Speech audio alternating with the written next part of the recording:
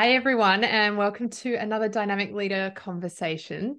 So today the topic is around leading through strategy, leading with change. Maybe it's the other way around, leading with strategy, leading through change.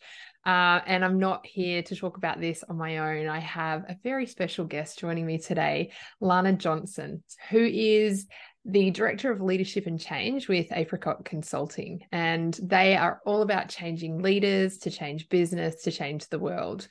They are a global consulting firm that helps world's most ambitious leaders and change makers define and build a more sustainable and inclusive future, which is really appealing, I'm sure, to leaders at any level. I'll also add that Lana is a very dear friend of mine and someone that I am deeply grateful to have in my life. She lives within 5 kilometers of me. And I know this because when we were in lockdown and we weren't able to venture out past the 5Ks, Lana and I discovered that we were really close to each other. And so we would run together through lockdown and COVID. And I can honestly say that she really saved my sanity and was so unbelievably reliable. In the mornings when we would go out, nothing really stopped us from running. We'd do it in the rain and the heat and even in between. I think there was one day it was a little bit too windy and things started falling around around us, and we decided to turn around and go home. But today we work out together in the gym, so it's a little bit safer and it's a little bit better with the environment. So you'll hear us on the treadmill or the cross trainer at like 6 a.m. in the morning talking about our theories on leadership and things that we've learned and the challenges that we're dealing with and any other topic that seems relevant. And so I'm sure a lot of people think we're a little bit crazy, but today's conversation is really just an extension of what we talk about and what we were talking about only a couple of hours ago on the cross trainer. Lana, thank you so much for joining. Thank you so much, Shelley, for that intro. That is awesome. So good. And, the feeling is mutual. Absolutely. You were my sanity during COVID, my coach, everything. It was so good. We're both in such different work circumstances at the time, and being able to just bounce off somebody else with a fresh perspective, and your wisdom's always well received from me. Just keep it coming, Shelley. It's gold. And so are your awesome coaching questions as well. I mean, it's been awesome. So thank you. I tell you, if you don't have a Lana in your life, like as a leader, I talk about, create your tribe, you build your circle of people around you. And I honestly think that, it's that stronger together kind of concept, and that leadership is super complex and it seems to be just unfolding in different ways all the time. And I think I think you miss a lot of the opportunity that comes with that if you're just in your own space, you're trying to conquer it all alone. You're spot on, Shelley. I think it's funny how many leaders they're going it alone. I'm like, you can't do this. This is too big, too hard, too complex, or you're not being challenged enough. If you're trying to row your own boat in isolation, you've got to have those peers around you. And I think that's the beauty of what we do, is that opportunity to create those peer connections and learning, because that's where the richness and the growth and and it takes vulnerability-based trust, right, to admit that we're learning together and we don't know, and this is hard and it sucks, but also to likewise celebrate together as well. Absolutely. That's fun. That. So just do you think that it's that the vulnerability, it's the maybe part of it is I've moved into a leadership role and I don't really know what I'm doing, and I feel like I should know what I'm doing because it was given to me, and therefore there's these expectations that we put on ourselves and we carry it alone because maybe we're a little bit embarrassed, or we put this pressure on ourselves that we've got to be more at, in the early stages. Absolutely. And I'm going to say even through careers. So one of the great privileges we have in coaching, as you know, Shelley, is that is where people are most open, and they often take off a mask that they carry throughout their entire career. And so I make a point often, whether it's in coaching or leadership programs, to say, just want to let you know that one of the insights that I have as a coach and that Shelley has is that it doesn't matter where you are in your career. If you are putting yourself outside of your comfort zone, taking on new challenges you haven't taken on before, maybe with a change of leader or new team, you're going to your confidence will be challenged at times, and that is 100% normal. And I often share a story of, we do a lot of work in higher education, which I love. It's fascinating. It's a whole different paradigm than what the corporate world is, which we also work with, and I love it. And in one of my roles, I was coaching a provost at the end of their career. I've coached VCs who are, finishing up their terms and all those things. And each of them, and even CEOs who've been CEOs for many years, reveal where they're not confident, and they show their vulnerability in that. And it's such important. And people around them would think they're so confident, they've been doing this for years, they've got so much experience and credibility, they're so well loved and liked and respected. Yet still, even with all of that experience and the years and years of their own studies and their own growth, they're still questioning themselves at time when they're faced with a novel or challenging situation. So I think it's really important for leaders to know, whatever you're navigating, if you're feeling like you're not sure if you're up for it, then don't close in, actually open up and draw a safe network of people who can support you, because that's how we get through it, right? That's how we grow. 100%. I think it's really good framing to talk about the topic today, which is around strategy and change, or change and strategy, which comes first, or what's the priority, because there's so much ambiguity around that. And I think there's an element of vulnerability that is required to go, we're navigating something we don't know. How do we do this? I'd love your thoughts on just focusing on change itself and coming back to if we're not vulnerable and open, how often change goes ahead if we were open and vulnerable, we'd go, I actually don't think this is a good idea. I think we made the wrong decision. It happens all the time. And part of our role is to actually try to find that. Like, where is the uncertainty? Where are people not in agreement? Where are their concerns and questions that haven't been put on the table? So I feel like sometimes we're miners. We mine for the dissent that is in the room around change, or in the organisation, or in the team, or even in the individual. Because unless we actually invite that onto the table and we draw it out, it never gets resolved. And so then the commitment for change and the ability for change to actually achieve the benefits you want it to is diminished. It's always diminished. So, if you think about it, if you're in a leader role, and I'm going to talk from my own experience here, because I've done this even after years of change management, right? I was in an executive role, and I could see why we really needed to do something. I really wanted to bring in, it was an engineering manufacturing business, and they hadn't invested in lean manufacturing capability in the staff. And so I was really dead set about, we've got to bring this capability, and I managed to find funding for it, which was phenomenal. And as I was pushing ahead with the change, right? I had some people on board, but I didn't actually allow the dissent and the concerns and the issues to come on the table. And so when we got to the point of actually starting to roll out the training and model it in our executive approach, people weren't showing up. My direct reports in one case weren't showing up. And I went, oh my God, what have I done? I've pushed ahead with the change. I haven't actually drawn out the dissent. So there I was, even in myself, because I was so driven. I could see the potential and the value it would bring to the individuals in the organisation. I didn't allow the space for it. And so the change started to stall, and I had to actually stop and go, right, let's actually allow those questions and concerns to come on the table now, because if we don't resolve them, we won't get the outcomes. We won't get the sponsorship at every level that we need. It's really interesting that, it was the drive and the passion, the opportunity that you saw in that actually prevented. But what other things prevent us from actually slowing down enough to really talk through the dissent and bring those concerns or challenges to the surface? It's a good question. I think at an individual level, it can be the desire to avoid conflict. And I say the word conflict, which sounds like an argument or a personal debate, but actually I mean debate.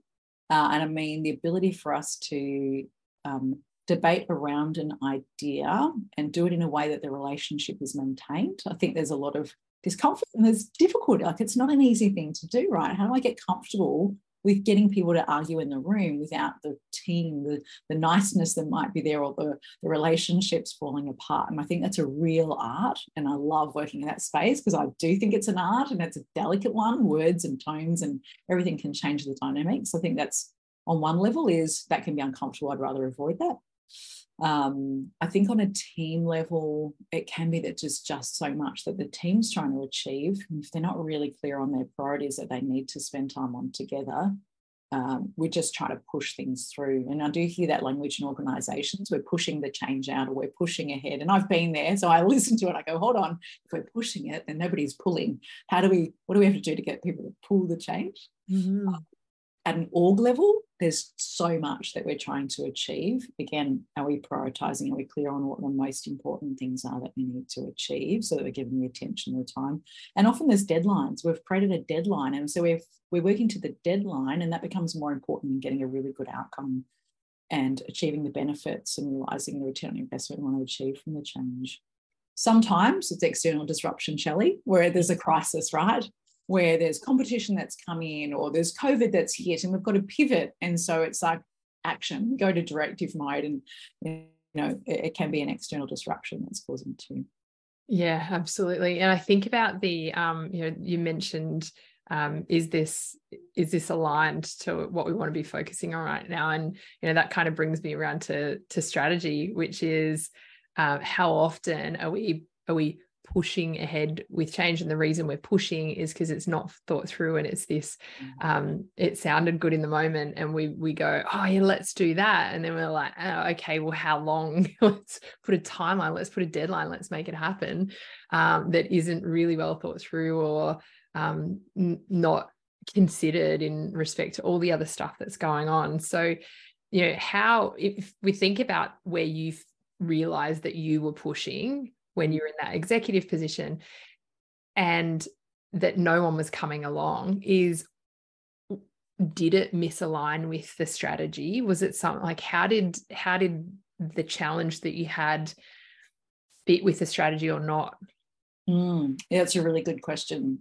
So whilst it aligned with the strategy and the direction of the organisation, the capacity was definitely a challenge in the business. So I think one of the problems I didn't let surface and I didn't work through is how will we address the capacity issue to create space for people to go through the learning and the changes, because change takes time.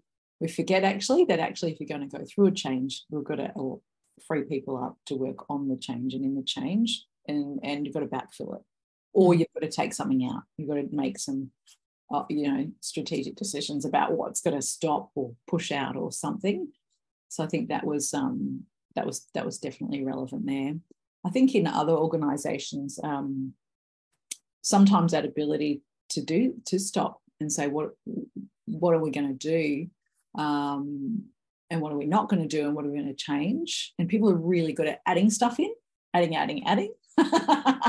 And then what you start to see is this pattern of things not being completed or closed out or finished or achieving the benefits. And so often we'll see that either in strategy or change work is we've got people are burnt out from change, and they've got change fatigue because there's been so much change that just hasn't landed, or it's been on top of an already a workforce that already feels like they're over capacity. That's an issue. There's one question, Shelley, that I want to bring into this that you mentioned. So I brought you into that organisation to help us as an executive team, and I loved, there was this one question, there was a couple actually, but this one stands out to me, and I come to it often around strategy and around change and around anything. What are we spending our time on? And it's that question of for what purpose. I love that question. We're doing this for what purpose? Yes. Like, oh my gosh. Why are we doing this? Are we really clear? And can everybody who needs to lead this change articulate in a way that is personal to them but aligns with the rest of the people leading it why we're doing this? What are we leading to here? Because if we are just doing, but actually we don't know where it's going, then I don't know where we're going to end up, I'm so glad that you love that question. I love it. Yeah. Question. Thank you. It's a gift. Because one of the things we were talking about earlier this morning was, the skill around strategic thinking, and whether, it's this, some people have it, but a lot of people don't. And it's how do you learn to think more strategically, and for what purpose? And for what purpose is not my question. It's a meta model question that, it's something I uncovered doing NLP or neuro linguistic programming training. And for what purpose, asked again and again and again and again, can't help but take you up into the bigger picture. And I think, I suggest, or I recommend that people swap out why for what purpose, because Just thinking as you're saying it.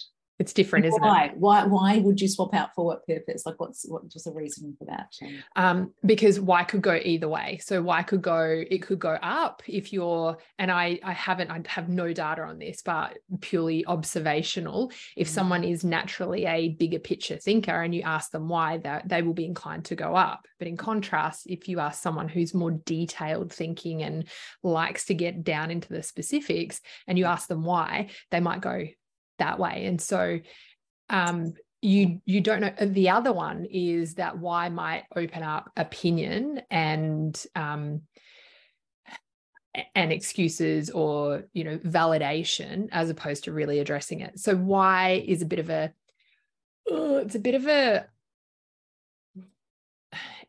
it's a scary question. I think it's a scary question for people to ask. And, when I'm working in that leadership space, it's like, save why for why are you here doing what you're doing? Like, I want to understand, like, why for you? Why do you get out of bed in the morning and come to work? Like, I love that why question. But for what purpose actually is really specific to get people to think strategically. So you learn that question, you learn to ask yourself that over and over. That's how you learn to. Well, that's sort of the approach that I use. That's fantastic, and I think you've really nailed that why question. It can elicit like a defensive, because it has a judging overtone of I'm questioning you, I'm questioning your opinion, and you heard me correct myself when I said, why do you do it? Well, what's your reason for that? Like I had to swap it out, and I caught myself up on it because it can feel like I'm going to get my defenses up. So for what purpose? I love it because it makes me actually think up and up. Yeah. Where's this all leading to? Like what for? Which is great. And I think there's as organizations, teams and individuals, if we can bring that into our practice and our conversations, really powerful, because it allows us to look up. We're so focused on delivery, right? What's in front of us, got to get this done, that it's hard. It's hard to take the time individually as a team and organisationally, even as an industry, to look up and out and go, where are we going? For what purpose? And for those that do it really well, it's really hard then to connect back with what specifically does that look like? Because what specifically is then the opposite to for what purpose? And that when if leaders can use that as a tool to go for what purpose, and we're doing this because this is the direction, this is a vision of the organization or whatever, and this is where we're going. For those that are in the detail, they're not going to connect with this like big fluffy statement that's like, this guy, or my CEO has kind of lost the plot. They've disconnected from. So you want to be able to chunk it down and go, well, what specifically does that look like in terms of our strategy, in terms of then our objectives, in terms of our like monthly and daily commitments, and really pull it down to, oh, I get that. And if you can address that, and I'd be really curious, you're the one with the change background, I'm not, but really curious about whether if you can be going up into big picture and down into detail as the conversations evolve, or depending on who you're talking to, surely that's got to help with the change process and getting people on board, because people will connect at different levels, won't they? You're so spot on. So, I'm thinking of a team we're working with at the moment, collectively, but also doing team coaching and individual coaching. And in one of the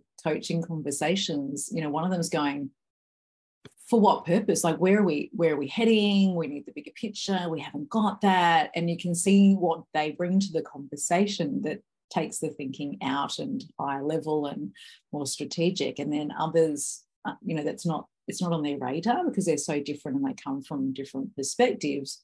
Their focus on and their priority is deliver on time, great quality, get the job done. And so what's beautiful about teams is if we can harness those differences in thinking and capability. I'm excited actually. We're doing strategy work with them coming up. So I'm really excited to see how that plays out with that particular team and how we can leverage both the now and the delivery focus with that bigger picture. And that's pretty exciting. And they work together complementary, don't they? Yeah, you Need need both. both, right? Because if you're all looking out and where we're going, then who's paying attention to what's going on now? Mm. And if we're just focusing on now, who's actually checking that we're heading in the right direction for the right reasons? So Mm. I love that you can have that diversity in your teams. And the challenge is how do we make sure that we're meeting those different needs and leveraging that? Because if we don't have good practices in our one-on-one conversations, in the way the teams are actually working together, where they're putting their focus and their energy, and then at an organisational level, we end up missing that opportunity to go, where are we heading? Where do we want to be? What are we creating? And that's that longer term thinking that we need to really keep our eyes on. So we call it perform and transform, Shelley. So as leaders, our challenge is we've got to keep performing and delivering, and we've got to keep our teams and our organisations performing and delivering. At the same time, we need to be ambidextrous. We also need to be transforming and saying, what are we creating? What's the future we're creating? What's the business model we have? What are we putting out in the marketplace that's different and new in terms of our products and services? Mm. Where are we going to be positioned in the industry longer term? And you have to take your blinkers off and look outside the organisation when you're making those decisions as well. So the ability to even look outside sometimes isn't within, it's not a natural tendency in your team. So you've got to find ways to bring that in. Yeah, absolutely. It actually, perform and transform. I love the terminology, and I'm curious about that. I remember having a leader when I was working in the corporate space, and he said to the team a number of times, you can't run the business and change the business at the same time. And we all like sat and nodded like, yeah.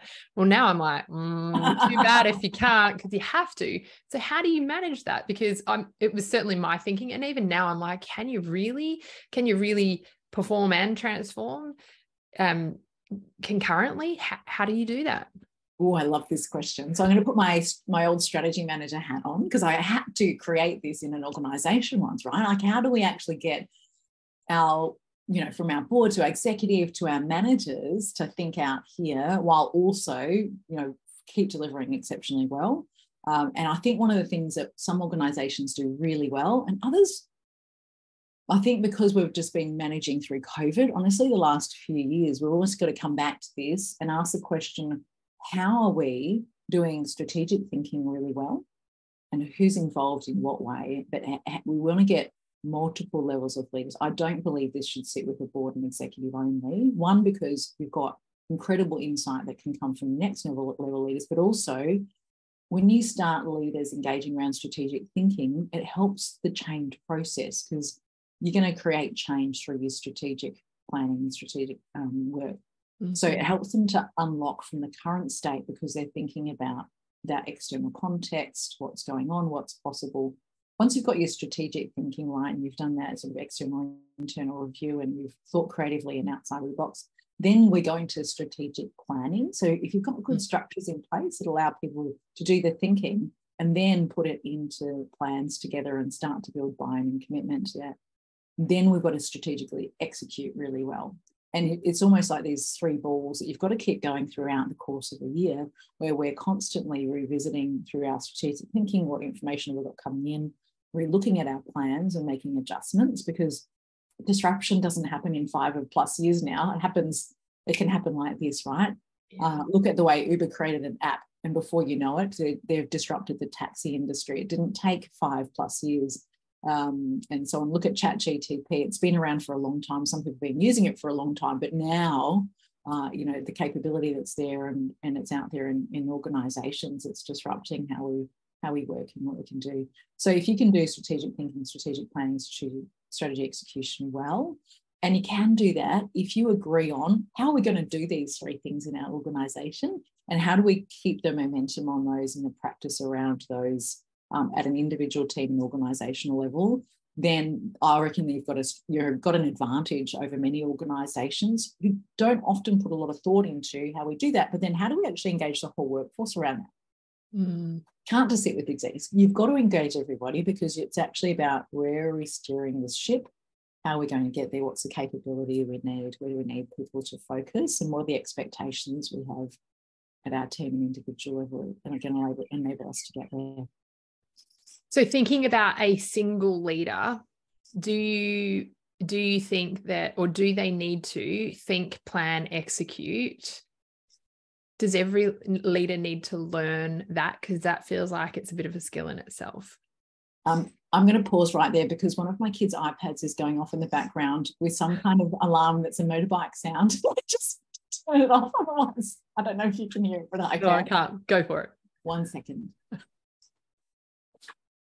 We'll give Lana a chance to consider, the question as well around, if I am a single person, if I'm one person, thinking, planning, executing, how do it requires a different energy, a different focus. And even me today, I'm like, how do I do that? I do it in my own business, but it's so messy. It's like the kid that is just learning to make the cake and they put the flour in the blender without the lid on, and kind of like that.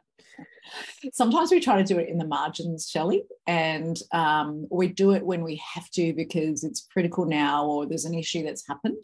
And I don't think we do it justice, and we don't set ourselves up for success when we do that.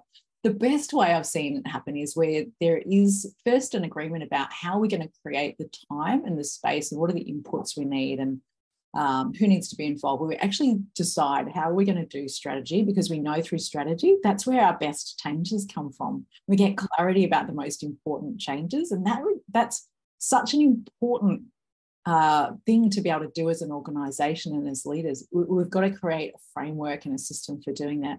And honestly, I think where I've seen it done best is actually someone who leads the organisation through that process. It's their role to do it, even if it's not their whole role, it's part of their role. So there's that responsibility of not them doing the work or deciding how it's done, but working with the organisation to facilitate the process. The answers don't sit with them, but the ownership of we've got to make sure we do this because it's important enough is there. And ideally, you'd create space for individuals to do their own thinking around it. And honestly, I think the best space is in coaching. Just over the course of the last week, we've been doing business planning with the client, and it's really just us coaching them through the structure that they've created, which is fantastic.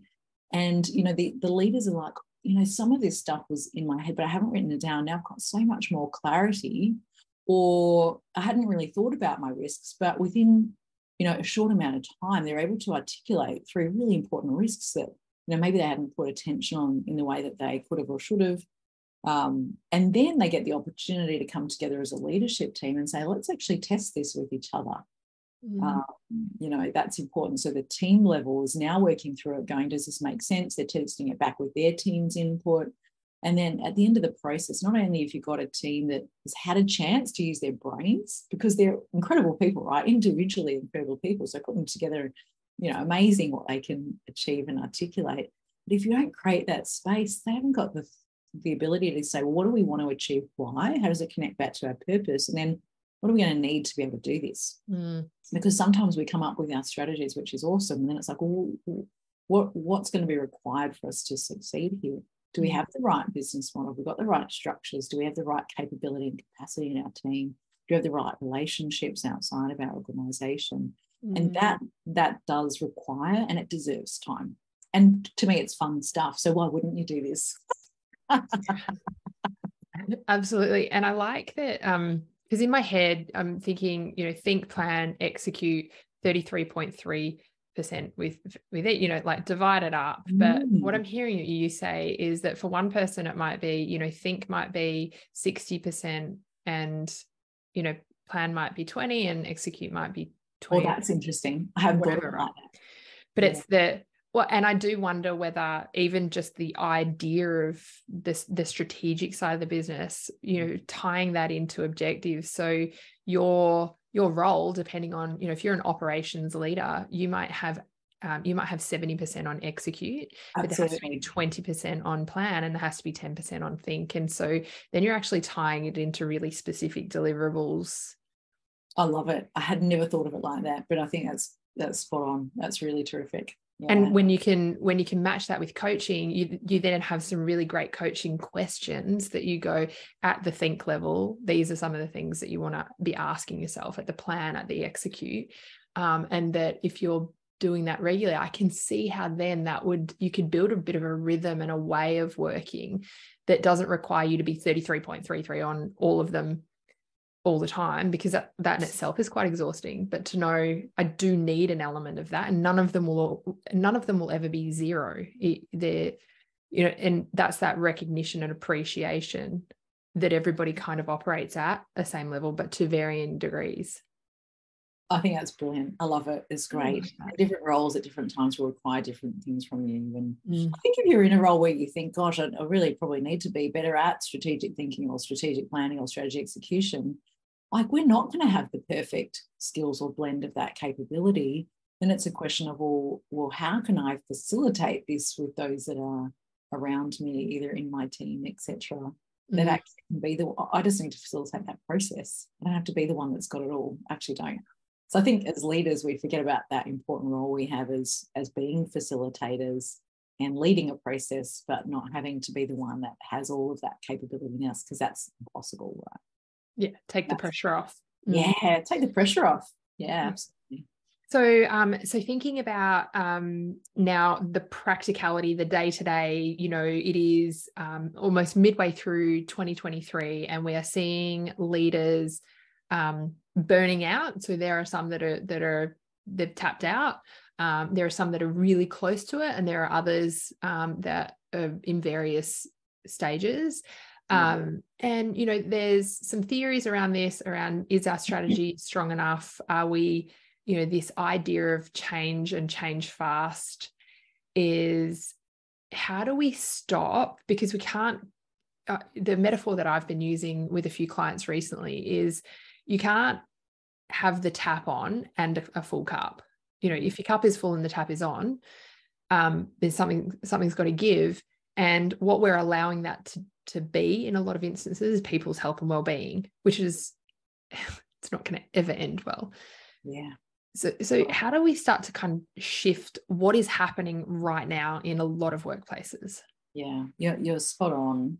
And I see it every day, almost every day. And I think the first thing is for organisations is to actually pay attention to it, because the time that they pay attention to it is when they've got a resignation on their desk. And by that point, you've already impacted the person in a way that's not responsible, it's not thoughtful, and in my view, it's not ethical. So as an organisation, I'd say, how are you checking in to make sure you're not getting people to the point where they're either burning out or their well-being's impacted in some way, they're overwhelmed, and allowing those conversations to surface. They come up in coaching, Shelley. We see it there. We sometimes see it in team sessions and the work we do. And we need to, as leaders, allow those conversations and have those regular check-ins first. I think that's really, really important. I think there's a couple of things. One is, as leaders, we've also got a responsibility to take ownership of that and go, hold on, if this isn't working, or if I'm not being my best, or I'm overwhelmed, then something's got to change. We've got to disrupt ourselves in that. And that means us having a hard look at saying, well, what's my contribution to this? What am I doing that's creating this situation? And then what's happening around me that I need to ask for something different? And it's amazing how many times, leaders just keep going. And you're like, so you're telling me that you're at the point that you're, ready to walk out the door. Let's change something. What do you need? What needs to change here? What can you do? And what do you need to ask for? And so if we're not there coaching, then leaders need to create that space, peers need to create that space. But we've got to be able to recognise it first. That's the first point, to go, is this acceptable for me? Is this the life I want? And then it's about saying, I love the question, what can I stop doing? What can I just stop doing? And when asked enough, and when we come to that question enough, there'll be things that we can either stop, that just don't need to be done anymore, because we just keep doing it because that's how we've always done it. Or we can change. It doesn't need to be done in the same way or to the same extent or by the same people, so that we can first create space if we can. I think that's a great starting point. Sometimes you can start at the other end and go, well, what's the purpose? What's your purpose as a leader, as a team, as an organization? What's most important for us? And then when you get real commitment to that and energy around it, then you can say, well, if that's what we've got to do, what do we need to stop or change to create space for that, or change our business model, or change our resources, whatever it might be. So what about leaders that feel like they don't have the ability to make those decisions and actually stop anything? And I'm not saying that's the reality, because I think anyone at any level can stop anything. It's just wow, that's going to happen. Feel that though, don't they, Shelley? They feel like there's nothing I've got to do it all. You know, how we face that a lot, don't we? And then I think we can't become a little bit fixated on, but it's my reputation. If I haven't said that I'm not doing this, and of course no one ever wants to say it in those words, I'm not doing that because I've got all this other stuff, or if I'm going to do that, then what is it that I'm going to stop? Is that they will say, well, that's my brand. And people are, and I think it's relevant. I think it's, today it's not about staying with organizations long term. It's about the reputation to, security, stability is not through longevity anymore. It is a lot through reputation. And so how do I navigate this? Well, I've got a reputation. I want this reputation as being that I'm reliable, I'm dependable, I operate with integrity, whatever it is. So I can't let anything fall over. And I don't want to have that conversation because that might reflect on my reputation. Well, that's so interesting, isn't it? Because I guess if you think about it, there's a couple of things that come to mind. Well, my first one is, what's your leadership shadow? Ooh. What are you modeling by doing that and being the one that's got to deliver and hold on to everything and not prioritize and sacrifice the things outside of work and maybe even yourself and your well-being? What's your leadership shadow that you're modeling through doing that? I love that term. And take responsibility for it, because people will look to you as a leader to say, that's what I need to do to be successful around here. And in some organizations, when we're working on changing the experience for women in leadership, it's really hard to attract women into leadership or people into leadership when they look up and they go, I don't want that. I mean, that's me giving my life to the organization. I don't want that. And so your ability to actually create successors that want to step up into the role diminishes, because that not everybody wants to sign up to that. It takes a certain personality that goes, oh yeah, I definitely want that. So that's the first thing. And I think the second thing is, if you're not having the conversations about what you can and can't do, then maybe look at why, like what's behind the reason that you're avoiding those conversations. Maybe it's about brand. Is it about avoiding a difficult conversation, one that's about putting the brutal truth on the table to say, this is the facts. Here's the facts of what we can and can't do. And we can't do this. We can't do that. Or the facts about, if we have to do it all, let's talk about when and how, because the current model is not going to be able to deliver it successfully. And then our brand will be impacted, because we'll either not hit the mark, or something won't land right, or we'll make mistakes, or we'll forget things, and quality sometimes is sacrificed. I sort of think about this concept of in between, because I think we are really good at taking the binary, well, it's this or that, as opposed to, well, it's somewhere in between. And I think back to, in my early days of leadership, I actually missed out on getting a role because they didn't think I could say no.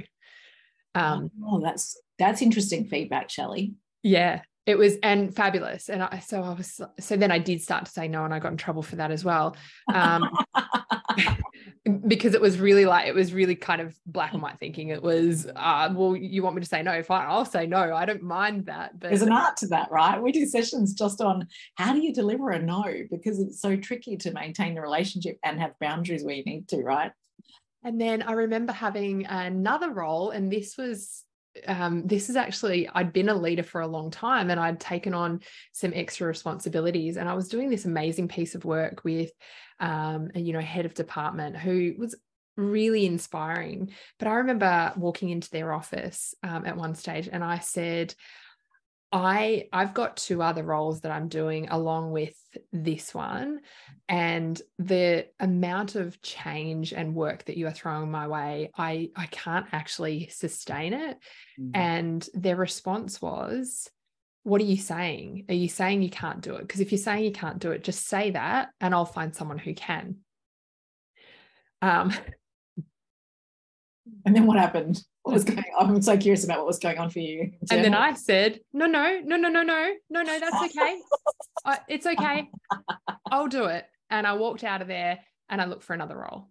Oh, wow. Yeah, because I thought, but this in between, and the response wasn't about me, actually, in hindsight. And there was ways that, so what I did is I went to them with a problem, not with this is my solution. And of course they had all this other stuff going on. So I had to be really careful that it didn't connect the, you're not allowed to ask for boundaries. You're not allowed to ask for things to stop because you will get a no. With you really have to think that through, Shelley. Before you go in for the conversation, and what is it that keeps getting you here? Because I would just get to the stage where it was just overload, and I just the tap was on, and I love to be able to turn the tap on, but I didn't know how to switch it off. And that took years of, but that's what we're dealing with, isn't it? Oh, spot on. And I wouldn't have integrity without saying I struggle with this personally. You know that, right? This comes into our our gym sessions and our conversations is, oh my gosh, I've got so much on. What am I going to do? And I think and I do get to that point regularly, and I have to force myself to step back and go, am I accepting this, or am I going to change something? And one of the things, even just this week, actually, we've had this amazing piece of work. We really want to work with this client. It's going to be, great work, and really passionate about it. And the week that they want us to do the piece of work, I'm like, ooh, I've already got 2 full days of facilitation. And I'm looking at my team. It's got lots on that week already. So we had to say, well, it's either a no, and that's okay too, we've got to find another week, or how else could we do this? And so I come back to that myself. How else could we approach this? What else could we do? Could we come at this a different way? And just trying to open my thinking up and open the team's thinking up, because then it allows me to explore other options that normally I would just be going, oh my God, I'm going to have to do this. It's going to be a hard week. Whereas, I've got to challenge myself, thanks to you talking to me about boundaries, as to, do you have to, maybe there's another way? Because if I end up and my team end up overcommitting, then we're not able to service everybody really well. And for us, we every time we do something, we get, we do an NPS rating, and we're looking at that going, how do we keep getting it better, right? That's really important to us, that experience that we create. And so can we deliver this and maintain quality? So we've come up with lots of different other ways we can do it, which is awesome. However, as a leader, I have to practice this too and say, well, something has to change, or how else can we come up with this? Doesn't have to be this way. So that end, rather than it being an or, that end is such a great question. And bringing other people in on that, yes, what else, what are my other options? Yes, absolutely. Because someone will always, and I've got a few go-to people, even internally, that I go to and say, James, this is the situation. Here's what I think our options are. What else? And he'll always come up with something fresh. I'm like, awesome. Thank you. I hadn't thought of it that way. Or you just touched on my other favorite coaching question, which people who work with me will go, oh my God, yes, it's that. What else? It's it's the most commonly used question that I ask. Yeah. I love that. It's so good. It's so good. We're doing Leader as Coach this week, which was great. I love teaching that, because it's a different, going into coaching mode as a leader, it can be tricky, and it can be really different, because you've got expectations and agendas, right? And to ask people to come up with options and then explore what else, while suspending your own thoughts. We talked about that actually as being one of the most challenging things to do, is let go of what your expectations. If you're truly going to coach someone around exploring options, then leave it with them and create the space. I love that. Lana, it has been such a pleasure talking to you outside of our gym sessions. But for everyone listening, this is just a little bit of a taste of some of the things we talk about early in But thanks for joining us and sharing your insights. It's been fabulous. Thanks, Shelley. It's been my pleasure. It's been wonderful exploring these topics with you today. Thank you so much.